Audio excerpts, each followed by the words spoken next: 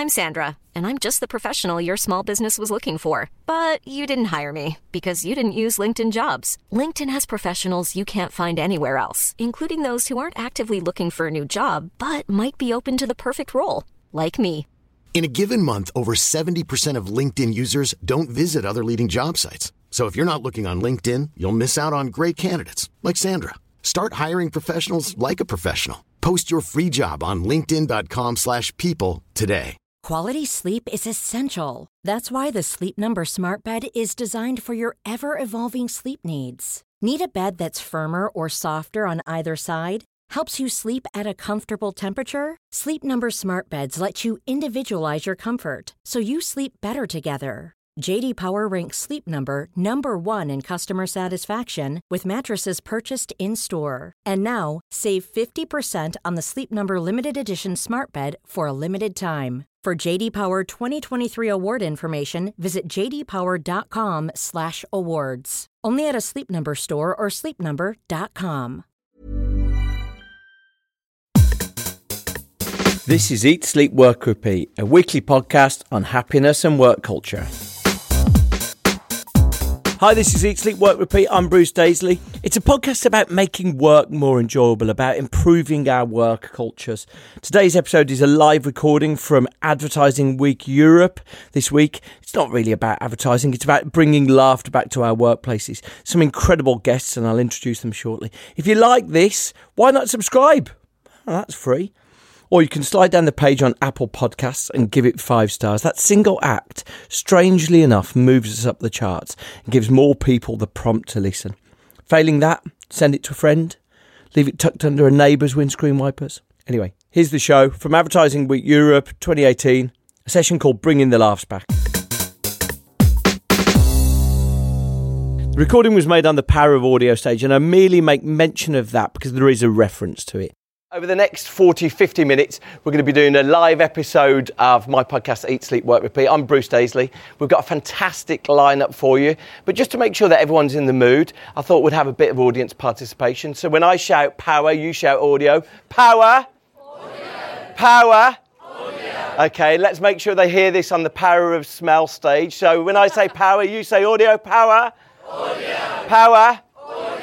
Good, right, okay, so we've got a fantastic lineup. I think the intention of the session really was that myself and Sue, who's going to be on the panel in a moment, have sort of started thinking that work's not as much fun as it used to be, right? You're going to have to take this on trust. If you're sort of a millennial, you're going to have to accept that there was a world that was a lot more fun than this is now. And broadly, my philosophy is that the way I judge this is I know people who work at Google, right? When you Google best places to work, Google comes up. I don't know whether they fixed that result, but that's what happens. And I say to them, what's work like? They say, not much fun.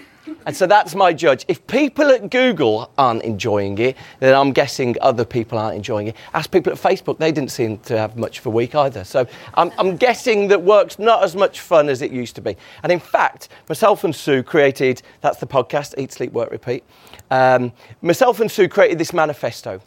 8 changes to try and improve the way we're working. And none of these are a big deal. I mean, one of them's take a lunch, for God's sake. People who make your iPhone get a lunch break. But the rest of us are sort of struggling. We're not taking lunch breaks. We're working too hard. And so we're in a situation where people are just not enjoying work the way they used to. And in fact, one of the weird consequences of that is workplace loneliness has gone up by 30% in the last 15 years. People are lonely at work, and that's partly people who are working from home, partly people in the office who are just so committed to doing emails and meetings, they're not interacting with people. So one of the points we put on the manifesto, and you'll find the manifesto at newworkmanifesto.org, one of the points we put on the manifesto was laugh. And it's like one of the vital things that I think when we love our jobs, that we know that our jobs create for us, but we wanted to sort of bring it back. So hence we've put a panel together that hopefully are going to try and resolve that for us. And I thought to kick us off, there was no better person than the first panellist. And so I'll introduce Professor Sophie Scott. Professor Sophie Scott gave a totally bewitching BBC Christmas lecture about laughter, an extraordinary excursion into the power of laughter. Sophie Scott is a PhD in cognitive science, a senior fellow at University College London, specialises in speech and human communication. She's just had a journey from hell to get here. I don't think she's in the most lol mood. So we're going to try and transform that. We're going to try and bring a bit of laughter back to Sophie's day. Please welcome Professor Sophie Scott. Thank you very much. So, I think when I think about it, let me change the slide. I think when I think about it, laughter's definitely in the top 3 things that people do, right? It's one of the favourite things. But one thing you said was that you said there's like 5,000 papers on fear and scientific papers on fear, and there's 100 on laughter. Why don't we even study laughter? Why don't we try and understand it? I think it's almost invisible to us a lot of the time because I think it's like a default behaviour. You notice its absence. It's such a normal thing to do when you're with the people round whom you would normally laugh. It's like that you don't remember breathing together.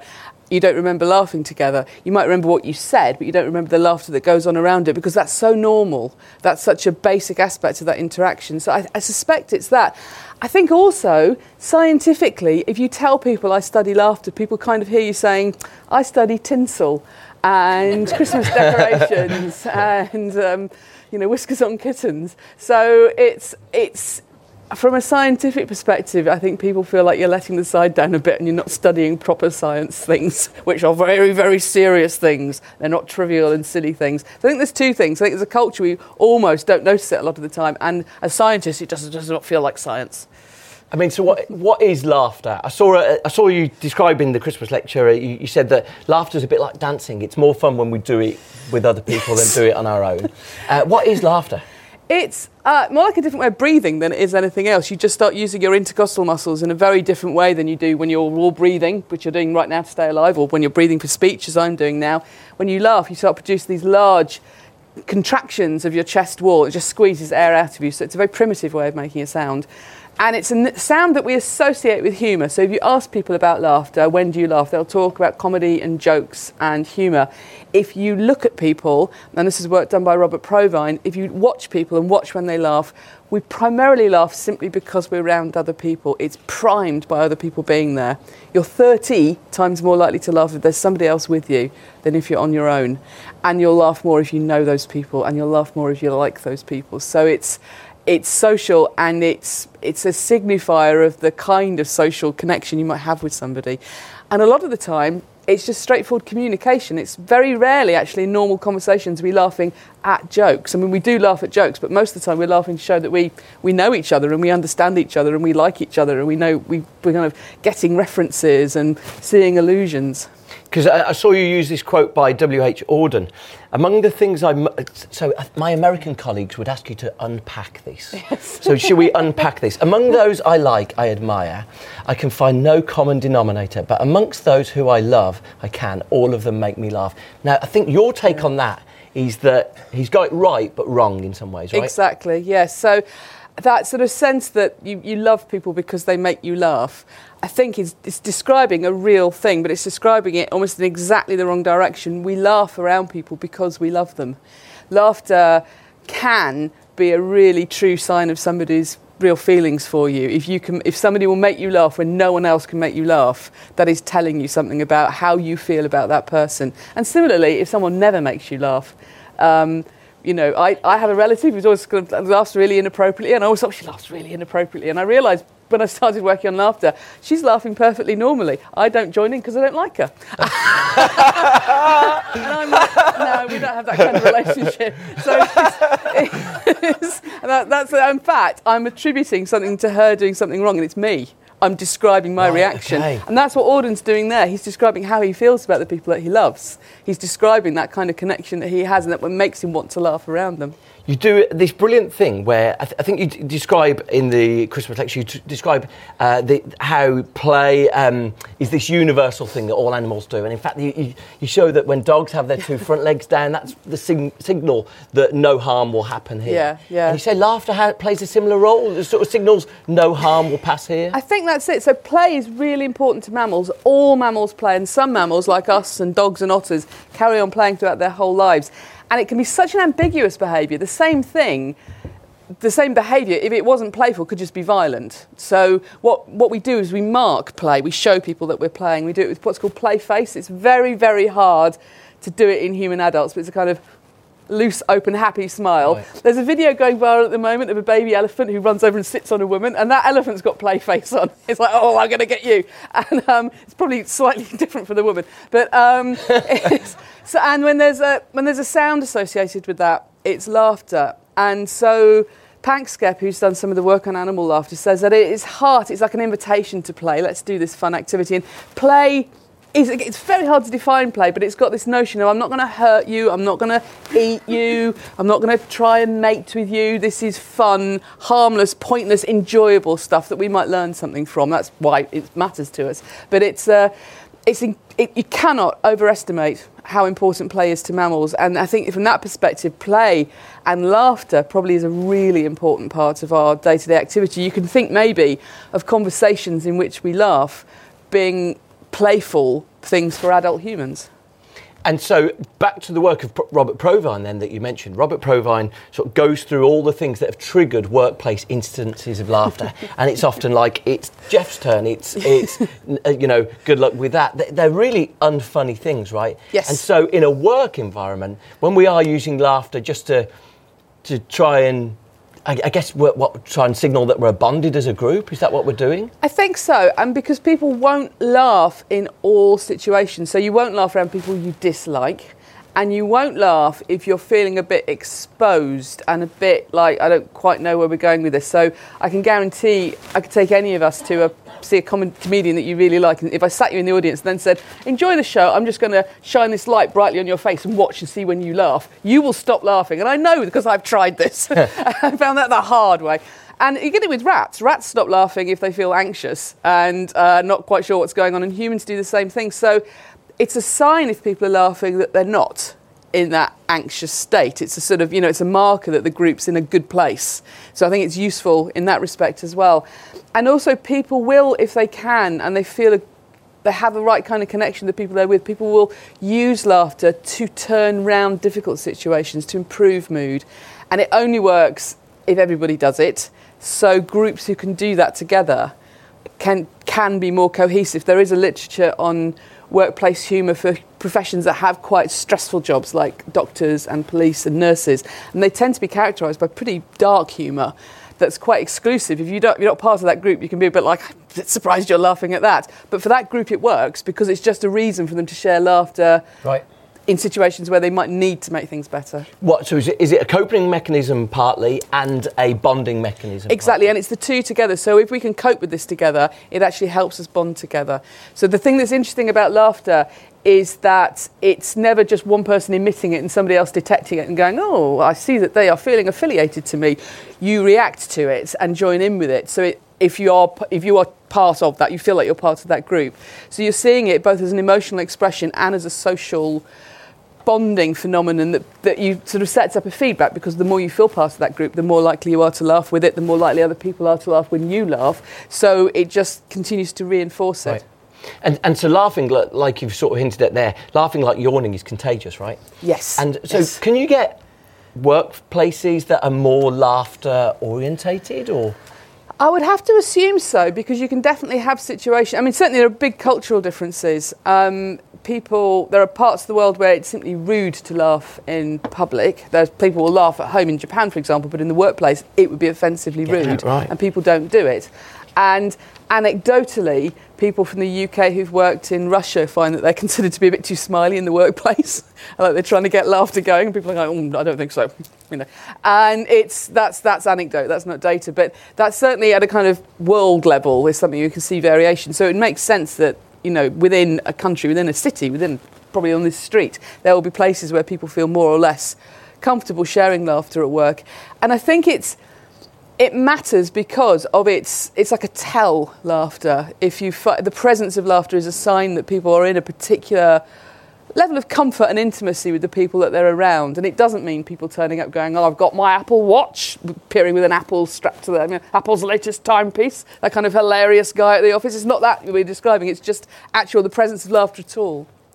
Right, OK, so we're going to bring on the rest of our guests to sort of extend the panel. So let me do an intro for the guests. So first up is Sue Todd. Sue is the CEO of Magnetic, an organisation that markets the magazine industry, and is the co-creator with me of the New Work Manifesto, which is just a free WordPress website. I mean, let's not make a big deal about it. Paul Coleman is a partner at Humanize, real-life insight and innovation agency. He's trained thousands of people how to raise creativity and solve cultural challenges. In his spare time, he writes comedy, and not only is he a BAFTA winner, he's a BAFTA winner for CarShare, but also he got nominated this morning for another BAFTA for CarShare. So Paul Coleman will join us. Jeff Lloyd is best known for his appearances on Virgin and Absolute Radio, but he's sort of creating his own podcast empire, Adrift, that he runs with Annabelle Giles? Ports. Is a comic tragedy for anyone flailing in a sea of inadequacy, and he won the Best Podcast of the Year award for his Reasons to be Cheerful that he creates with Ed Miliband, and I think he's building even more as we speak. So please welcome the panellists. OK, so a little bit of interaction before we start, because Bruce and I's hypotheses may be flawed, and we don't think it is, but we'd love to hear a little bit from you. So can you stick your hand up if you've had a job or been in a work environment for kind of 8+ years? Anybody under years? Don't bother. OK, so most people in the room had a job. No, keep them up. So keep your hand up if you think there is less humour, less laughter happening at work. OK, all right. So Bruce is my Keith Chegwin this morning. I'm going to come over and ask some of you what you think's going on. Bruce, there's a lady there, I can see, about 8 rows back. You've kept your hand up, so what's your theory? What's your theory? So I think there's less laughter. Yeah, what's your theory about why? Well, it might be because I've got more senior the longer I've been in work, and really? therefore I can't laugh. Okay. Problems of success. Okay. So Anyone less successful who wants to explain why work's less fun? Here we go. I think there's too many headphones in and people working in isolation. Okay. We just don't talk to each other. Yeah, not just literally not enough banter, not enough chat, not enough interactions. And actually, I think as well, when people do have fun, for those 5 minutes, people kind of then feel this sudden moment of guilt. Oh God, people think I'm not working. Yeah. So, Why? Do you think that's changed? Do you think we've got more obsessed with worrying about what people think of us in terms of without a doubt. productivity? Yeah. Than even like 5-10 years ago? Without a doubt, yeah. Oh, that's depressing, isn't it? And I think people are scared to say what they think sometimes as well. Okay. Because obviously the PC kind of, God, if I'd said what I said where I work there now, people would just think I'd gone crazy or something. Okay. But it's like a vicious circle, isn't it? Because I guess if you don't break the mould and get a level of trust, then you can't have humour. So it's really difficult, isn't it? Again. I chatted to someone this week who was talking about open plan offices and how he said open plan offices sort of knock the corners off things. And so, like, if you're in a group of 4 people, if you're in a group of 4 people, then you'll be honest and you'll be a real version of yourself. If you're on this vast floor of 200 people, you're slightly more adapted version. So maybe that's it, sort of worrying that you're going to upset people for saying something that... You're outside of your trust circle, I guess, in a way. It's kind of too big a risk. So I'm going to get my first question, I guess, for Jeff and Paul, who I know, in the interest of disclosure, which I've absolutely always wanted to say in public, bar Sophie, who I haven't worked with and would love to work with, I've actually worked with everyone else in some capacity over my career, and we still speak and occasionally loll together. So my first question really is, I mean, my pick-up from Sophie is that, laughter is about connection rather than about humour. Do we feel less connected? I mean, Bruce's point about open plan was meant to increase connection. Email and digital technology is meant to increase connection. What's gone wrong? Are we less connected? Did you get that sense? I think we think we're probably more connected, but I think we're fooling ourselves because we never switch off, and we're on social media with our work colleagues and Facebook, wishing them happy birthday. It comes up, it pops up, and I've got to wish you that. So I think we think we're more connected, so I think we're fooling ourselves. Yeah. But what we're not doing is picking up that phone or going round the corner in that office and going face to face and have a conversation. Yeah. So all the things that were meant to make us more connected have sort of done the opposite. They'd make us on a shallow level connected, but on a deep level less connected. Is that Yeah, I think so. And I think because we think we're connected with a wider group of people. Yeah. And you never let any people go. So you move from one job to the next job, or I move in terms of working on one TV thing to the next TV thing. You think, oh, well, I'll stay in touch with that runner from that. We'll like each other on Twitter. We'll follow each other on Facebook. Yeah. And you think you're more connected than you are, but you don't really need all that noise in your life. That sounds negative about that poor runner. He's a really nice guy. He's lovely, but sure he is. It helps you win a BAFTA. Yeah, he did. Jeff, what do you think? Well, there's something interesting in what Sophie says about laughter being this social cue. Yeah. And if I think, oh, where am I getting my laughs from these days? It's a lot of the time it's from memes and people being funny on Twitter. Yeah. And you've talked about that thing where if you're sitting watching a sitcom with your spouse or your mate or whatever, you're more likely to laugh out loud than you are if you're watching it on your own. Yeah. And surely that's got to apply to the way that we're interacting on social media as well. You know, we're all typing lol, but how many of us are really lolling or rofflamowing? Or We're lolling inside. Internalising or lolling, yeah.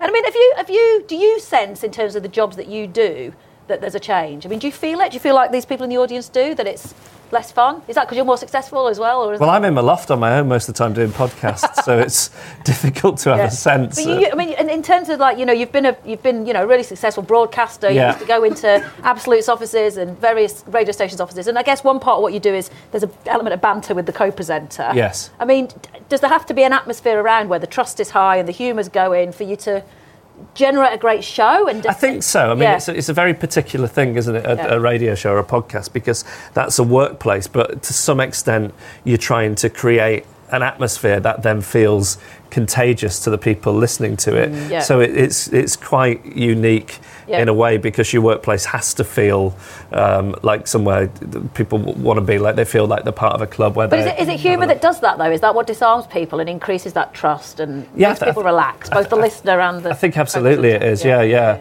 And, you've got to be good at that, or you've got to be good at faking it. Yeah. Some people are. Okay.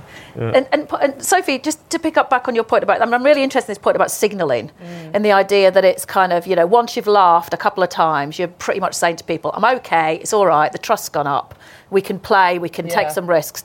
Is there a correlation between if there's less laughter, there's probably less risk-taking? Which is, I guess, an issue for us in all work environments, because we all know we need to, come up with new ideas and change things all the time. That's the kind of mantra. I'd have to point you back to the fact that there's very little research into laughter, full stop. Sadly, so it's entirely possible that there is, but literally nobody's looking at it. Right. So it's entirely possible that there are really interesting studies on married couples showing that people can sort of negotiate stressful situations into a positive direction by how they use laughter together. They have to both laugh. If one person's going, oh, it's very irritating when I do that, and the first person's going, it's a massive problem.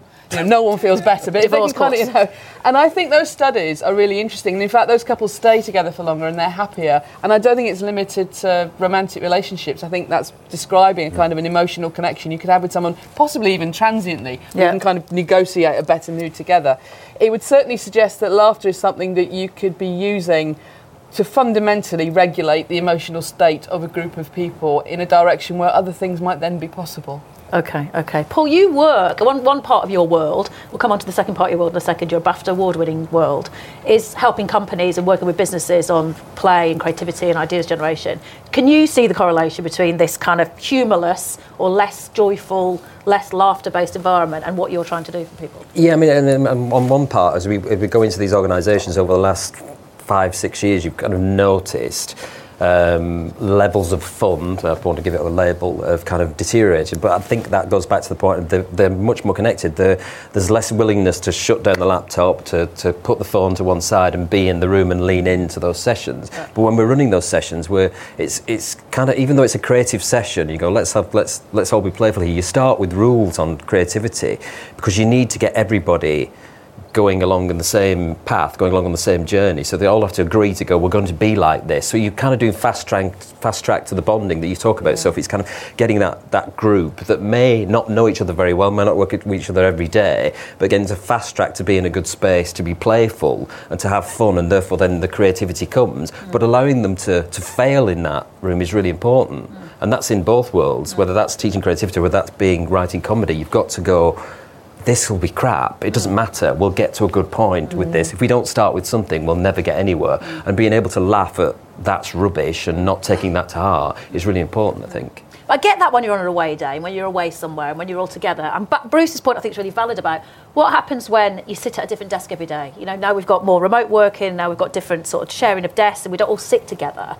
You don't get the day-to-day interactions in businesses and teams as much as you used to, do you? So you get the kind of forced bit when you're off-site, but you don't get the kind of... I guess it's just slower to build that level of trust and inject that laughter-based environment. If people like the average British person does 16 hours a week of meetings, right, and 140 emails, so you always feel like you're a bit guilty. Like, and you blame yourself for it, right? Yeah. So it's like, oh my God, I'm so behind on all that stuff. Yeah. That messing around and laughing would feel like you're sort of taking the piss a bit. There was a bit of judgment going on in one corner of the room. Yeah. Okay. Jeff, in terms of like the craft then of trying to kind of making sure you've kind of got something that once you transfer it to on air, whether it's a podcast or a radio show, is going to work and going to have that element of banter and humour. How do you make sure the presenter or the co-presenter or the person you're working with is someone you can do that with? Do you just know because you meet them at a pub? I think you just know. Yeah. So radio stations will they'll launch a new breakfast show and they'll think, OK, we've got to look for, the funny person and the cynical person and the person who's the head teacher. And I think, often when they cast it like that, it ends up feeling really phony. I think it's much better. Like everything I've ever done, it's just been, you find somebody you have a bit of a click with and you think, oh, what could we make out of this then? Yeah. Which is how the podcast with Ed Miliband came about. He came on the radio show. Tell us how you met Ed Miliband. Well, he came on the radio show in the run-up to the 2015 election. Yeah. And I'd seen him kind of speak at a couple of events and he'd take questions from the audience and he'd be really natural and funny. Yeah. But when I saw him on Newsnight, he wasn't coming across like that at all. So I thought, well, is there a way of drawing that side out of him in the interview? Yeah. Which it did, and it went, I heard a good phrase the other day, it didn't go viral, it's overstating it, but it went a little bit fungal. So it's not my phrase, somebody said that to me. And then, when I was thinking about what I wanted to do next, I just thought, well, there was something in that. So when I went to Ed with the idea, it was partly because I thought it'd be a good fit for the idea, but partly because there was a bit of a click. And when those things don't come along that often, so you've got to sort of think of a way. But it's really interesting, that podcast, isn't it? And I think Bruce mentioned that it won the Press Writers' Best Podcast Award just a couple of weeks ago, you and Ed, and it's called Reasons to be Cheerful. And so the subject matter's serious issues that we all face. I listened to the one just this week on homelessness and how you can, how in Finland they've got rid of it and some ideas to do it here. So it's really serious topics with, a previous, very senior politician, but there's loads of banter and humour in it. So I just wonder whether, back to that lady's point up there about, we're in serious times, we don't feel we can laugh as much. Actually, we need it more than ever. I wonder as well, that thing that Ed obviously had work face on, right? Right. Where we've sort of got this sort of serious, performative seriousness. Yeah. And like sometimes it's impossible to escape it. You feel like I sort of, this is really earnest. I've got to go into this. Yeah. Well, he will talk about that. He will talk about the fact when he was leader, it was almost like there was a 6-second delay in his head.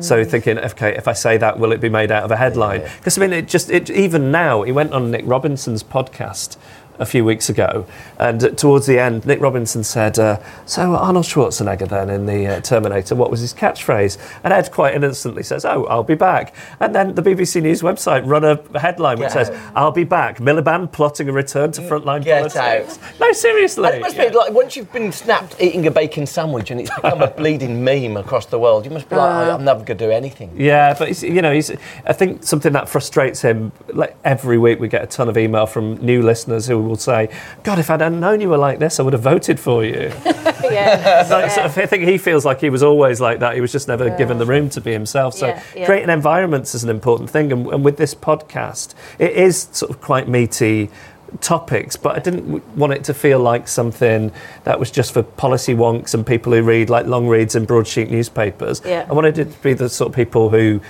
sort of listen to TED Talks or get their news from The Daily Show. So the front part of that is the first 10 minutes or 8 minutes or whatever it is just us kind of chatting about our weeks or our reasons to be cheerful to create an environment which doesn't feel intimidating to people. To have a more honest debate, maybe, or a more useful or authentic debate.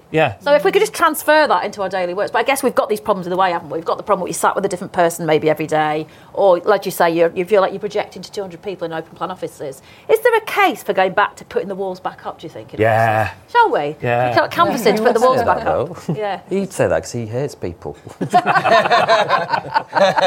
I like the idea of people. Okay. Actual people. I love that. So we promised lols, didn't we? We've had a couple, but I think almost to guarantee at least one other smile, I'm going to play the cheap gag of actually showing a clip of car share, because and then I'm going to talk to Paul a little bit about the craft of coming up with something like this. So if you could just run the clip.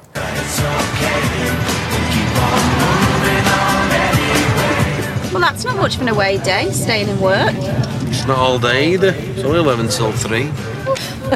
Just like a long lunch. What's on your agenda? This one's about team building, trust strategies, and motivational role play. What a load of hoopty. Why? Well, it is. Just a waste of money. I'm sure it could be put to better use. Like? Well, the vending machine's been stuck on Scotch broth since the Olympics. And the disabled toilet's got a crack in it. I nicked my bum twice last week. You shouldn't even be using it. Oh, come on, we've all done it. I've not. Job's worth. So, Paul, you've got a kind of dual perspective here. I mean, congratulations on the BAFTA.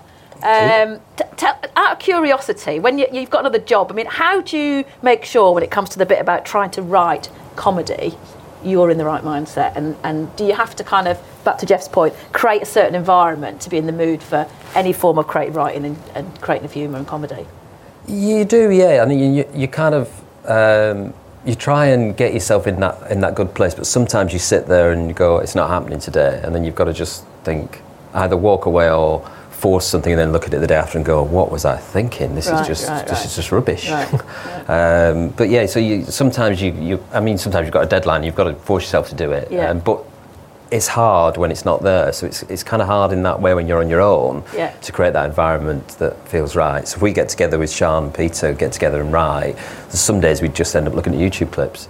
That'd be it. Right. Just to change the atmosphere. Because the writing's not there, so let's just have a laugh and look at these and enjoy our company, and then we'll talk about some plot lines, and then we'll come back to those later in the week or next week. Right, because you can't fake it. You can't, no. Yeah. And that's, but also allowing ourselves to be a bit bored in that situation is really important, because that ups our curiosity. Yeah. If we're just sat there going, well, we've only written 3 lines, we need to write 4 lines, we need to write 5 lines, and there's some kind of measurement to go on with. Allowing yourself to be curious and look at other things gives you that, feeds the other work, I think. Yeah. But that doesn't happen in a workplace. So when I go into the other world, nobody's allowed to be bored. If you walk past them and they're just looking out the window, it's kind of, you're thinking, why are we paying them? But I think work used to be like that. I think that might be back to the lady's point earlier. I think that might be one of the problems. I think this need for productivity and to look pressurised and look like we're constantly busy and not kind of slightly feet up, reading something, taking something in, that would act as stimulus in terms of both ideas, but also just a bit more of a relaxed atmosphere where a bit of chat might happen. I mean, there's a danger, though. There's a danger, because you could have those people who just like to spend the day looking at YouTube videos, pretending that they're actually being curious, and I'm getting get found out eventually, won't they? I always just say you'll get found out eventually if all you're doing is watching YouTube videos. I mean, I think we've probably lost something in creating that sort of slightly more relaxed, even if it's for 15 minutes a day. Well, especially if you're doing 140, instead of the YouTube videos, it's 140 emails a day. Yeah. It's just, at least it's a slightly better climate that you're working in, right? Totally. Slightly personal question. Were you funny at work before you were funny on screen? I worked with you two, so maybe you should answer that. Jeff, what do you think? Was Paul funny at work? I worked with Paul during my alcoholism, so my memories of those years are a little... what I love is that we were chatting before, and both of you attribute the other one for introducing you to the internet. Yeah. Who introduced who to the internet? So I thought it was Jeff. I tell people it's Jeff Lloyd showed me the internet. It's my go-to story. But I think the internet was on your desk. Maybe it wasn't. By default. I didn't realise it was there. Yeah. You just came and said, you've got this internet thing. Yeah. There's a way to estrange half the audience. The internet was on Paul's desk. It was. No one in the building there was one computer that would go on the internet.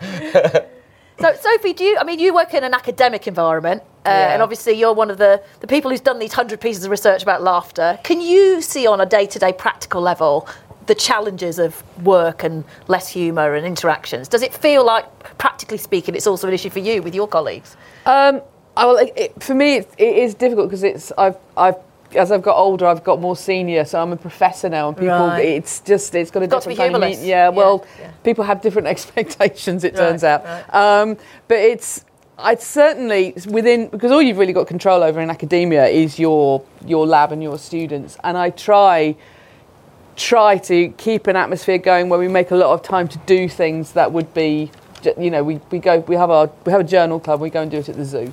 Oh, okay. So then we go and look at the otters because we like otters. Yeah. We like long mammals. We go and see the long mammals at the zoo. Meerkats, mongooses, otters. To be fair, they look like they're having more fun at the zoo. They are awesome, actually. Yeah. And it's quite a deliberate strategy just to sort of get people's head out of sitting at their computer all the time and have just a place where we can have I feel slightly unwell even saying it, but we can have some fun. Yeah. We talk about some work and then we go and talk about otters, and it's quite a deliberate strategy on my part to try and have that sort of emotional tone in the lab. And I took a decision a few years ago that I wasn't going to work with people I didn't like. Yeah. And that was because life is just too short and it tears everything to pieces. If there's one person in the lab, everyone else doesn't get on with. Yeah. So it's implicitly kind of trying to foster a situations where laughter can happen and people are doing stuff other than work are built into the work week. You mentioned play before, and I worry with the word play. Anytime we think of play at work, it's all a bit beardy. No offence to beards, Jeff. It's all a bit it's like, let's go to a ball pit in Hoxton and now we're having play. We're all playing around, we're having great ideas. And it just feels, it actually sort of turns a lot of people off. How do you bring a bit of that stupidity and idea creation and play, let's use the word, to an office without using the word play? Well, I suppose you've got to be able to read the room and work out what would work for those people, because as you say, you just can't force it. The kind of that people frequently have quite an ab reaction to somebody turning up with like red noses and let's be hilarious, and it's you've got to maybe almost trick people into it by presenting it as something else. Sometimes that's what I frankly do at work. Don't do something I assume will be fun for people, but we don't frame it that way initially. And it's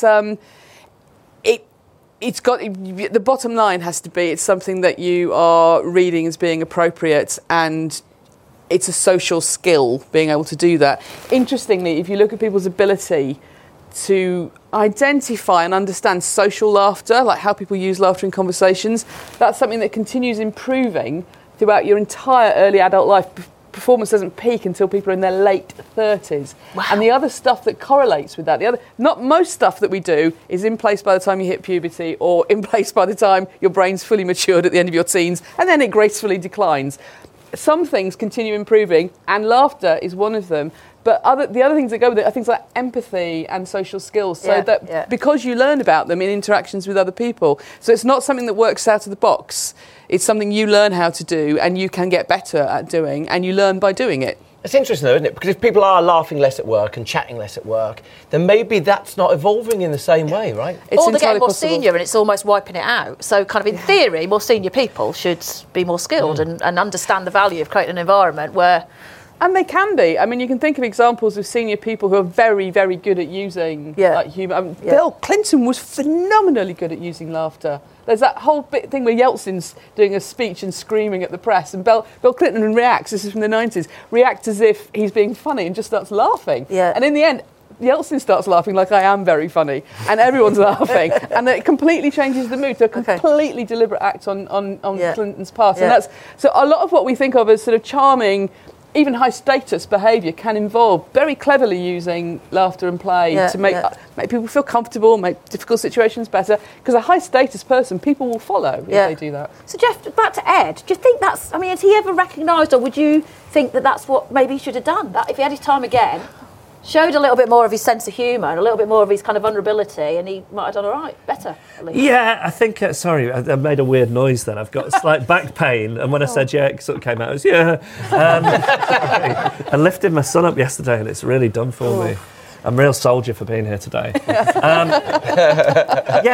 Maybe. I think, he has seen the value in being a bit looser. A bit more relaxed. But it can feel weird when it comes from the top down as well. Like workplace, different places I've worked in, when it feels like the culture of the place is just having a laugh and being funny with your workmates. That can feel good and feel like, oh, this is a special place to work, and maybe they pay you a bit less or expect a bit more of you. Yeah. But then sometimes if it feels like the boss, once a week needs to write the wacky email or whatever, it can be a bit cringy. Yeah. So you worked for Chris Evans, didn't you, in the sort of the Virgin takeover days? Yeah, that was an interesting one. He was like the definitive wacky boss that I think every newspaper would look at. Yeah. Was that the experience? It was like a wacky, well, kind of. It was a weird thing because even though he owned the radio station, he did his breakfast show, and then he wasn't that hands-on. He just had some kind of bosses to run it. And he would kind of take the piss out of them. So he almost felt like, even though he was the owner, like this anti-establishment figure. So you'd be the famous one is one day, I think it was a Tuesday, it's about 11 o'clock, and an email goes around the whole company from Chris's PA saying, Chris has bought a new shirt and wants to celebrate, so everyone to the pub.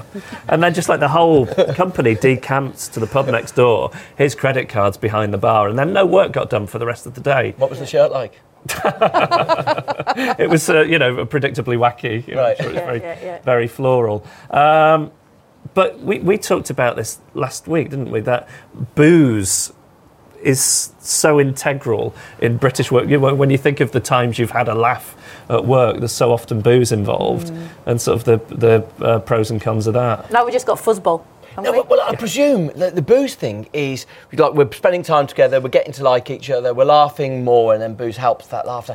But actually, booze is quite exclusive as well, isn't it? Sort of you often don't notice the couple of people slinking off and not coming to the pub. Yeah. I mean, I've had it since I've been sober for 17 years, I think, and I've become a terrible misanthrope. I never go to anything. I remember going to because you feel like you have to turn up. I remember going to the Works Christmas party a few years ago, and I just didn't want to go. So I thought, I wonder if I can stay for 20 minutes. But in that 20 minutes, I'll take so many selfies that I'll put them up on Facebook, and it'll look like I had this really wild night. So that was, I managed it, and people were like, oh, great night last night. Nobody noticed you left after 20 minutes. No, they were all drunk. Yeah, it's a big benefit of social media. There's never been a faster or easier way to start your weight loss journey than with PlushCare. PlushCare accepts most insurance plans and gives you online access to board-certified physicians who can prescribe FDA-approved weight loss medications like Wegovy and Zepbound for those who qualify. Take charge of your health and speak with a board-certified physician about a weight loss plan that's right for you. Get started today at plushcare.com/weight-loss. That's plushcare.com/weight-loss. plushcare.com/weight-loss. I'm Sandra, and I'm just the professional your small business was looking for. But you didn't hire me because you didn't use LinkedIn Jobs. LinkedIn has professionals you can't find anywhere else, including those who aren't actively looking for a new job, but might be open to the perfect role, like me. In a given month, over 70% of LinkedIn users don't visit other leading job sites. So if you're not looking on LinkedIn, you'll miss out on great candidates like Sandra. Start hiring professionals like a professional. Post your free job on linkedin.com/people today. Planning for your next trip?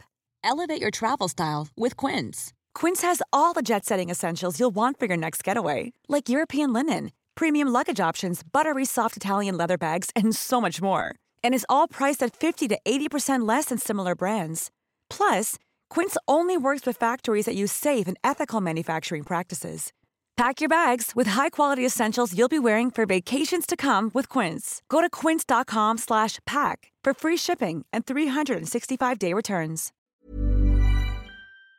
It's a tiny bit more audience interaction before we finish. We're coming to the end. So, Bruce, back up. So, hands up who has a table tennis table, fuzzball, one of those table footballs or table tennis in their office. Yeah, a couple of people. You think they're good? Yeah. I think table tennis, well, I'll ask you, but I think they're the new, you don't have to be mad to work here, but totally. It helps. My theory is that kind of forced fun and that has replaced genuine interaction and humour. What's your view?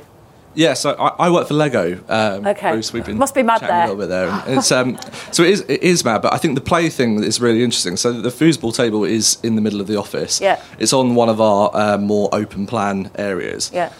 And it's just, any of those kind of game opportunities, any of the opportunities to bring kind of play into the office, I think is where you see exactly what you're saying, people breaking down barriers and being more empathetic with one another. It's, because so much, we reflect on this all the time doing what we do, right? We make toys, so that's should be hopefully part of the culture.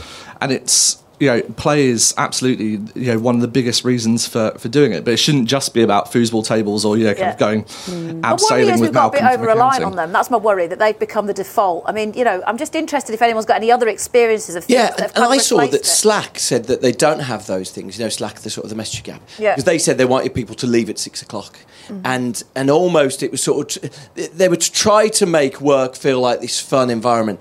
And I think increasingly the fact that we don't have a separation between work and home space is what's causing some of the strains of work, right? Anyone else got a perspective on that? Yeah, the whole ping pong thing, what it's done in my experience is create a kind of a culture of ping pong bullies. So you sort of go there and you want to have a go and think, I'll get involved in this. This will be great to meet some people and whatever. And then eventually you get played off the park by a millennial who's been on it all day. Just another way to feel inadequate. And now I just feel genuinely intimidated when I step out the lift and there's people there with their topspin backhand serves and all that kind of stuff. And actually it's had the exact opposite effect, I think, on most other people. Yeah. So what has replaced the kind of the banter that we're observing, I think, as reduced in the workplace? It's not foosball and table football. I mean, what's your sense of... Because forced fun, in my experience, never seems to work. I think you were alluding to that earlier. But what's replaced it? Bruce, I'll ask you guys as well. You talked about Crisp Tuesday on a podcast recently. Do you want to just explain that? Yeah, but I'm interested in, these little things. The problem with modern work is that unless you can measure it, people think it's got no value. And so these sort of stupid things where, if you ask someone to analyse their favourite meeting of the week, often a lot of works that seem to have a good culture seem to have these sort of irrelevant Friday afternoon meetings or Monday meetings or Crisp Thursdays, the one I heard, where people turn up and it's like there's almost no agenda. Purpose, And actually, all you end up doing, because there's no agenda, it's quite trivial, and there's like a brief update of what's happened in the office that week. They end up having a brief chat with people around the office, who then they build like a bit of rapport. Sort of replaces the pub a bit. But of course, if someone looks at the output of that, and there's all these rubbish status meetings that unfortunately give meetings a bad name.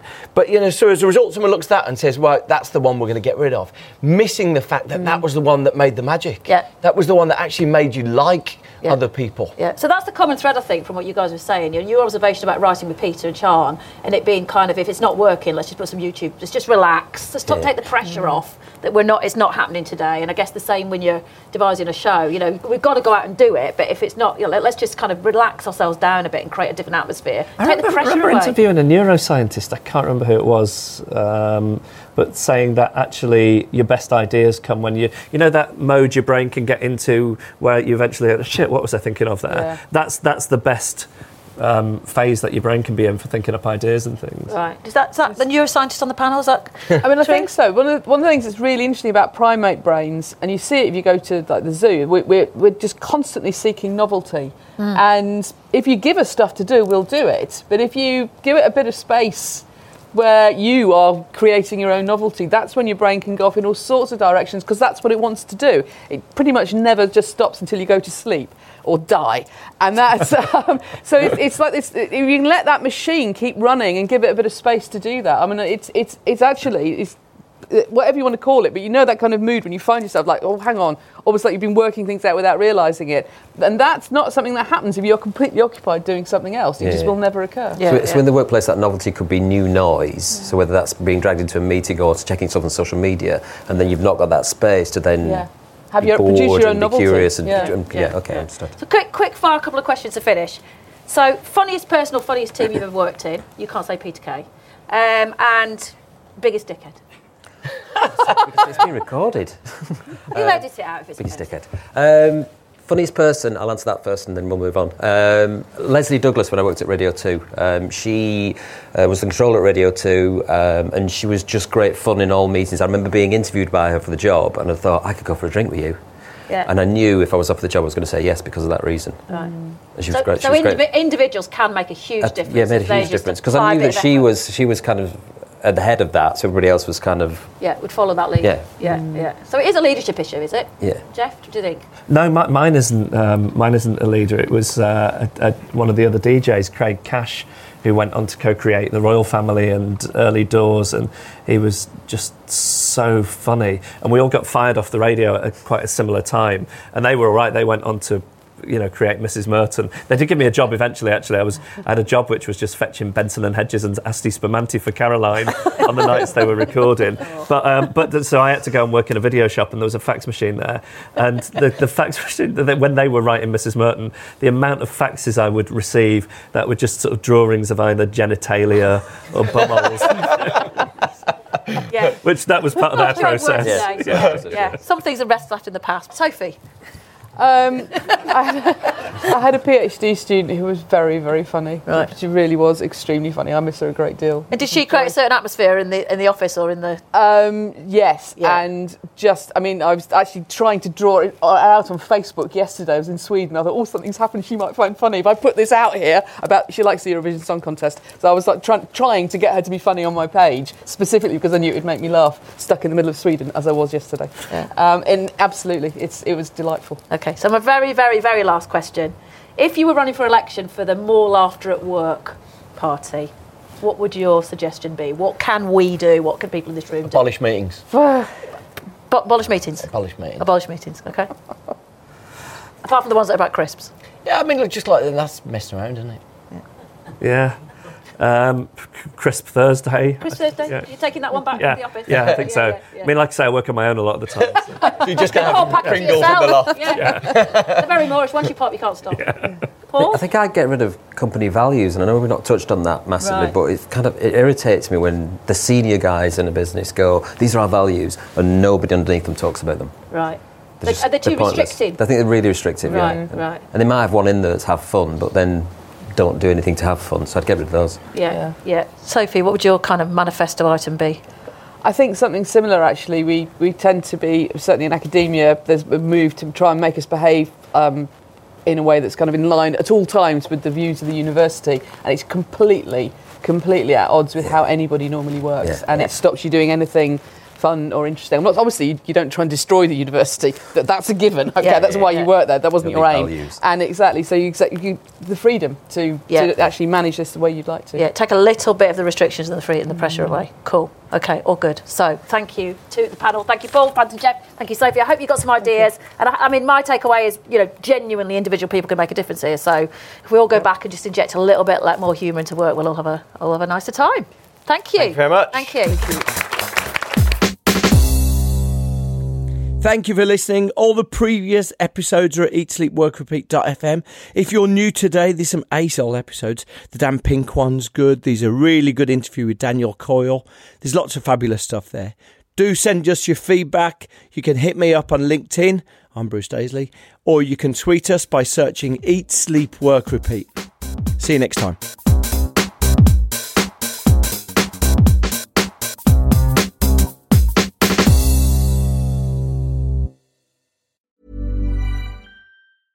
Even when we're on a budget, we still deserve nice things. Quince is a place to scoop up stunning high-end goods for 50 to 80% less than similar brands. They have buttery soft cashmere sweaters starting at $50, luxurious Italian leather bags, and so much more. Plus, Quince only works with factories that use safe, ethical, and responsible manufacturing. Get the high-end goods you'll love without the high price tag with Quince. Go to quince.com/style for free shipping and 365-day returns. Mom deserves the best, and there's no better place to shop for Mother's Day than Whole Foods Market. They're your destination for unbeatable savings, from premium gifts to show-stopping flowers and irresistible desserts. Start by saving 33% with Prime on all body care and candles. Then get a 15-stem bunch of tulips for just $9.99 each with Prime. Round out Mom's menu with festive rosé, irresistible berry chantilly cake, and more special treats. Come celebrate Mother's Day at Whole Foods Market. Imagine the softest sheets you've ever felt. Now imagine them getting even softer over time. That's what you'll feel with Boll & Branch's organic cotton sheets. In a recent customer survey, 96% replied that Boll & Branch sheets get softer with every wash. Start getting your best night's sleep in these sheets that get softer and softer for years to come. Try their sheets with a 30-night guarantee. Plus, get 15% off your first order at bollandbranch.com. Code BUTTERY. Exclusions apply. See site for details.